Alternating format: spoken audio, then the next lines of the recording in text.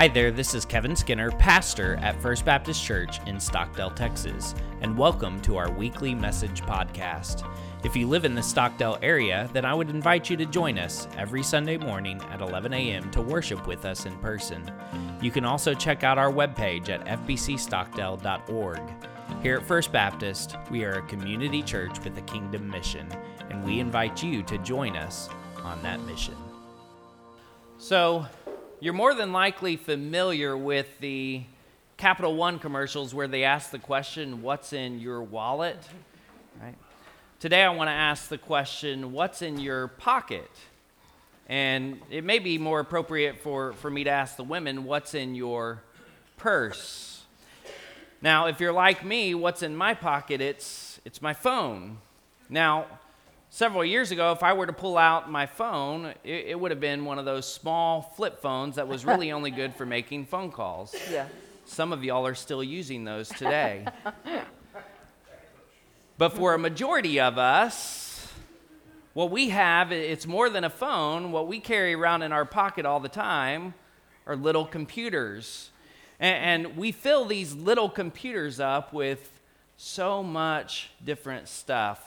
So earlier this week, my brother-in-law, he actually reminded our family that back in the 90s, if you wanted to install the operating system Windows 95 onto your desktop computer, you needed 14 floppy disks. That was one setup disk and 13 installation disks. Think about that for a moment. So back in the 90s, the average floppy disk held 1.4 megabytes of data.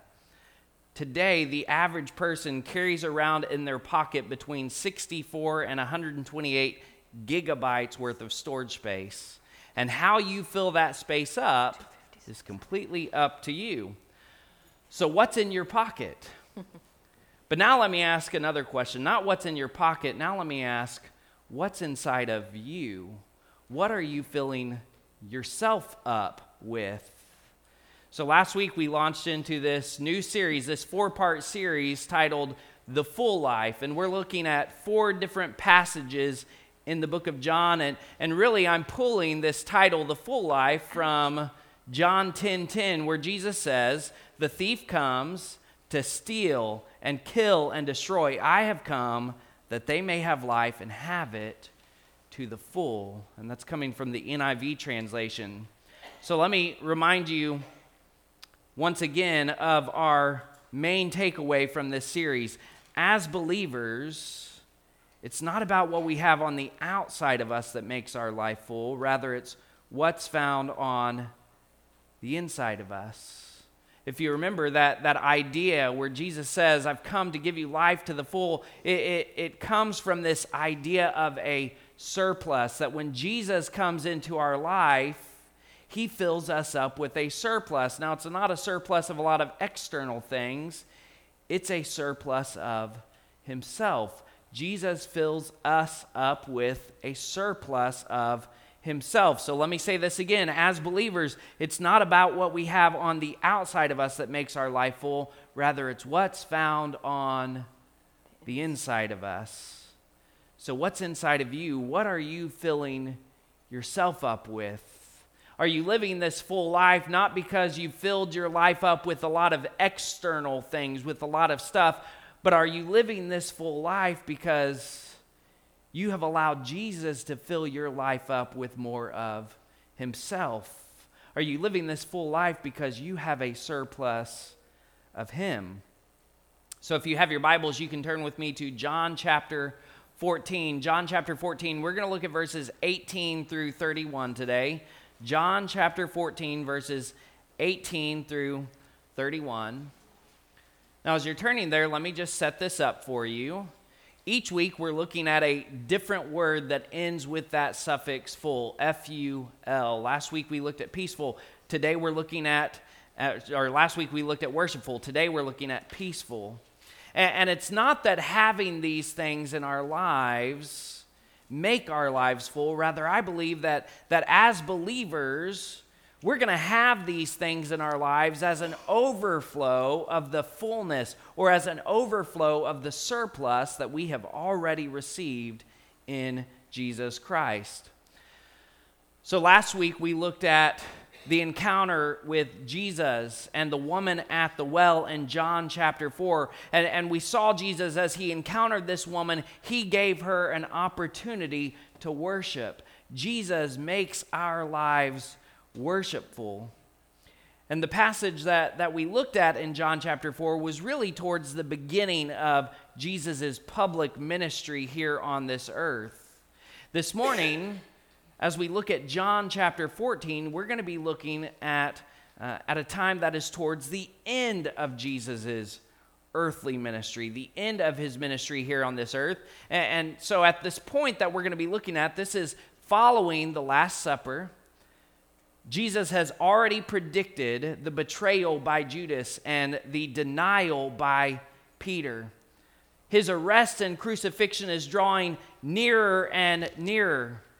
But Jesus knew that he wasn't just going to go to the cross. Even after he rose again, he was going to be ascending to heaven, leaving his disciples here on this earth without him physically being with them. Now, all of this could certainly create some fear and the confusion for the disciples. Yet even in the midst of chaos, even in the midst of what would be considered troubling times for the disciples, we're going to see that Jesus offers peace to them. And just as Jesus offers peace to them, I want to give you this reminder today. Jesus offers peace to you today. In Jesus, your life can be one that's full of peace. In Jesus, your life can be peaceful. And maybe you find yourself in the midst of some troubling or confusing times today. Let me say this again. Jesus offers peace to you today. In him, your life can be peaceful, regardless of what external circumstances might be going on. In Jesus, if he is inside of you, if he has filled your life up with himself, in him, your life can be peaceful. So let's read this passage, John 14, verses 18 through 31. Jesus said, "I will not leave you as orphans. I am coming to you. In a little while, the world will no longer see me, but you will see me because I live. But you will see me. Because I live, you will live too. On that day, you will know that I am in my Father, you are in me, and I am in you. The one who has my commands and keeps them is the one who loves me, and the one who loves me will be loved by my Father. I also will love him and will reveal myself to him." Judas, not Iscariot, said to him, "Lord, how is it you're going to reveal yourself to us and not to the world?" Jesus answered, "If anyone loves me, he will keep my word. My Father will love him, and we will come to him and make our home with him. The one who doesn't love me will not keep my words. The word that you hear is not mine, but is from the Father who sent me. I've spoken these things to you while I remain with you, but the Counselor, the Holy Spirit, whom the Father will send in my name, will teach you all things and remind you of everything I have told you. Peace I leave with you. My peace I give to you. I do not give to you as the world gives. Don't let your heart be troubled or fearful. You have heard me tell you, I am going away and I am coming to you. If you loved me, you would rejoice that I am going to the Father, because the Father is greater than I. I have told you now before it happens, so that when it does happen, you may believe. I will not talk with you much longer, because the ruler of the world is coming. He has no power over me. On the contrary, so that the world may know that I love the Father, I do as the Father commanded me. Get up, let's leave this place." So as we look at this passage today, there are three truths that I want you to understand about peace. First, there is peace in knowing that we are not orphaned. There is peace in knowing that we are not orphaned. What did verse 18 say again? It says, "I will not leave you as orphans." So we're all familiar with the song that we sing to each other on a birthday, the Happy Birthday song. But did you know that this song was not originally created as the birthday song? In fact, in 1893, it was written by two sisters, Mildred and Patty Hill, and it was written to be a greeting from a teacher to their students. The title of the song was called Good Morning to All. And the notation at the top of the song said it was to be sung brightly while standing. Now, I realize that I'm standing this morning and I'm feeling pretty bright, but I'm not going to sing the song to you. But I want to read these words to you. It says, good morning to you, good morning to you, good morning, dear children, good morning to all. So as we look at this passage and we read Jesus' words, I will not leave you as orphans, it's important to understand the close-knit relationship that a teacher among the Hebrews had with their disciples. The teachers were considered to be their fathers, and the disciples or the students of the teacher, they were considered to be dear children. So for a teacher to die, or for a teacher to leave their students, to leave their disciples behind, it was like their disciples were being orphaned, that they were becoming orphans. And for Jesus, for his disciples, they were really just beginning their ministry with Jesus here on this earth. And not only that, many of them had left their livelihoods behind to follow Jesus. Some had left behind being fishermen. Some had left behind being tax collectors. But they had left their previous lives behind to follow Jesus. And so Jesus sharing with the disciples that he was going to be leaving soon. Jesus sharing with the disciples that he was going to be departing. That would have been very troubling. What was going to happen to this ministry that they were serving in? Was this ministry going to dissolve?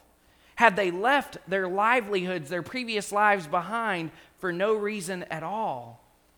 Was it all worth it? Right? These questions are very real questions and very natural questions that they may have been asking themselves, but Jesus assured them, I will not leave you as orphans. And just as Jesus assured the disciples that he would not leave them as orphans, as we are his disciples, Jesus gives us that same assurance today, that he will not leave us as orphans. Jesus will not leave you as an orphan. So Charles Spurgeon, pastor and an author in the 1800s, he considered several different ways that Jesus does not leave his followers as orphans. And although we're not going to look at all of those ways this morning, there are a few that I want to highlight. First, an orphan is someone whose parents have died. An orphan is someone whose parents have died. And while Jesus' physical body here on this earth died, his spirit never died. While his body here on this earth was not breathing, his spirit continued to live. And on the third day, his spirit re-entered his body, and he came out of that tomb alive and well. You see, we serve a living God. Amen. We've served someone that is alive and well. We have not been left as orphans. Second, an orphan is someone who is left alone. An orphan is someone who is left alone. And while Jesus physically ascended to heaven, he has not left us alone. In fact, at Pentecost, Jesus sent his Spirit into this world to dwell not with believers, but to dwell inside of believers, giving us really an even closer knit relationship with God than even the disciples had prior to Pentecost. I don't know if we think about that very often. But on this side of Pentecost, because of the Holy Spirit, we are able to have an even closer knit relationship with God than even the disciples knew prior to Pentecost, because it's not just God dwelling with us, it is God dwelling inside of us. We have not been left as orphans. And third, an orphan is someone who has lost their defender. Parents are built-in defenders for their children. If you're a parent, you understand that. Parents are built-in defenders for their children. And to be orphaned is to be left without your natural defenders. But Jesus has not left us without a defender. In fact, it's in God's very nature to defend those, to protect those whom he loves. David reflected on this very nature of God in Psalm chapter 4, verse 8, saying, I will both lie down and sleep in peace, for you alone, Lord, make me live in safety. So last weekend, our family got a new puppy. We named her Brinkley. And although we really haven't had her for that long yet, it wasn't long before she knew who her defender was. So on Wednesday, we had that big thunderstorm roll through, and so we had the rain, and we had the lightning, and we had the loud booming thunder that was shaking our house. And where was Brinkley? She was cuddled up right next to my leg, sleeping in peace. Right? So she knew. She knew that she could lie down next to me, and she felt safe enough and secure enough to be able to sleep in peace. And that's the kind of defender that we have in the Lord, recognizing that he is with us. And so in the midst of life's storms, we are able to lie down in his presence, but not just lie down, we are able to sleep in peace. And maybe you need to be reminded of that today, that your defender is big enough and your defender is present enough in your life that no matter what you might be going through in this world, no matter what storm you might be going through, you can be safe and secure in his divine protection. And so let me just encourage you today, don't simply lie down next to your defender, sleep in peace. I don't know who needs to hear this today, but let it go. And let yourself rest in his divine protection. So there's peace in knowing that we are not orphaned. Second, there is peace in knowing that this isn't it. There is peace in knowing that this isn't it. What does the second part of verse 19 say again? It says, because I live, you will live too. So first, because Jesus lived, we get to live. Because Jesus lived, we get to live. And we don't get to just live this life. We get to live in eternity. Beyond that, what this means is that even when our earthly body dies, we get to continue living. Jesus gave this reminder to Martha back in John chapter 11, verse 25. This is right before he brings Lazarus back from the dead. Jesus said, I am the resurrection and the life. The one who believes in me, even if he dies, will live. Everyone who lives and believes in me will never die. Because Jesus lived, we get to live. Amen. We don't serve a dead God. We don't serve a leader that died and stayed dead. We serve a God that is filled with resurrection power. So, Muslims believe that Muhammad is the messenger from God, and yet Muhammad was born in the year 570, and he died in the year 632. His body now resides in the Green Dome in Arabia. Muhammad died, and he remains dead to this day. Buddha was the founder of the religion Buddhism. Many of his followers believe that he is the Savior, but Buddha lived for only 80 years. He died and he remains dead to this day. But hear me now, when Jesus came into this world, he was born of a virgin and he lived a sinless life. His accusers arrested him. They beat him. They shoved a crown of thorns onto his head and they nailed him to a cross. After his body stopped breathing to make sure he was dead, they shoved a spear into his side. Then they took his body and they put his body in that tomb. They rolled a stone in front of that tomb and they stationed guards at that tomb. But there was nothing in this world or under this world that could keep him in that tomb, because on the third day when his spirit re-entered that body, that stone was rolled away and Jesus walked out of that tomb, defeating both death and the grave. We don't serve a dead God. Amen. And Jesus said, because I live, you will live too. And because he lived, we have a peace and an assurance that we get to live.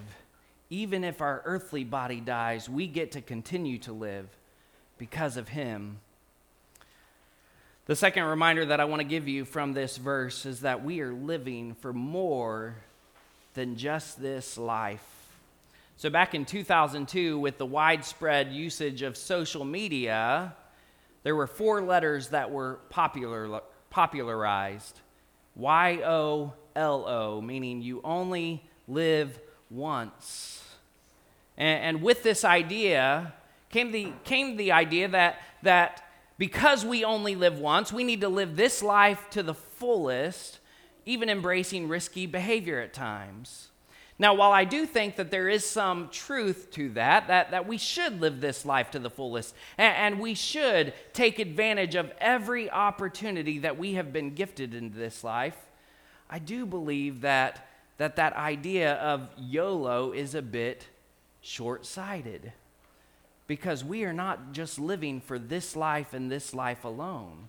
We are living for something more than this life. We are living for eternity. So the world has given us YOLO. Let me give you 4 different letters to embrace. Instead of embracing YOLO, let me give you 4 different letters to embrace. LIFE.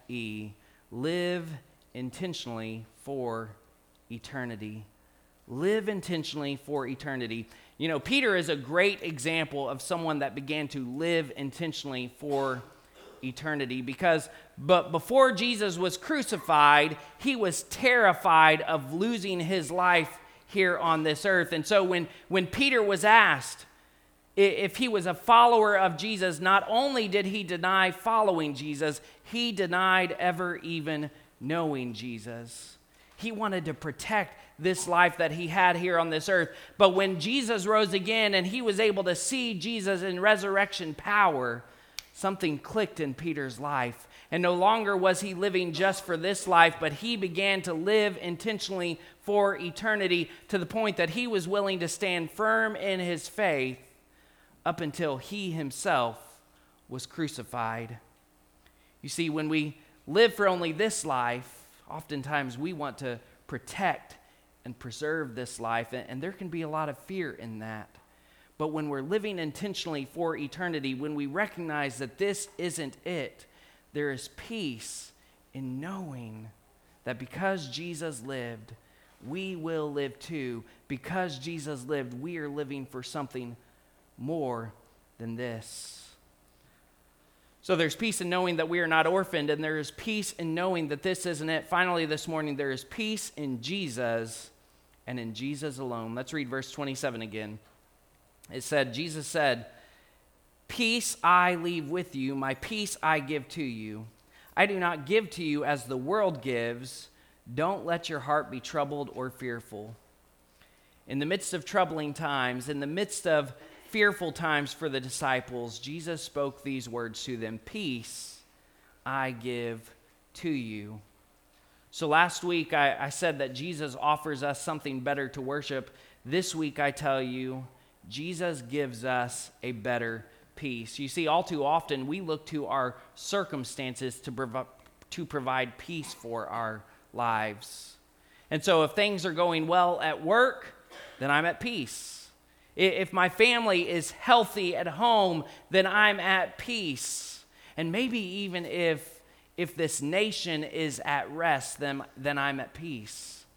But if there's trouble at work, if there's turmoil at home, or if this nation is not at rest, then I'm not at peace. My heart is fearful and my heart is troubled.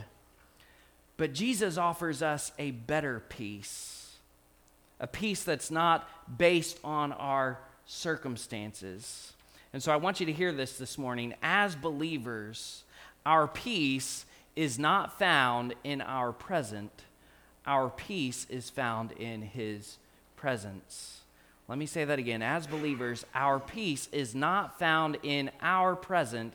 Our peace is found in his presence.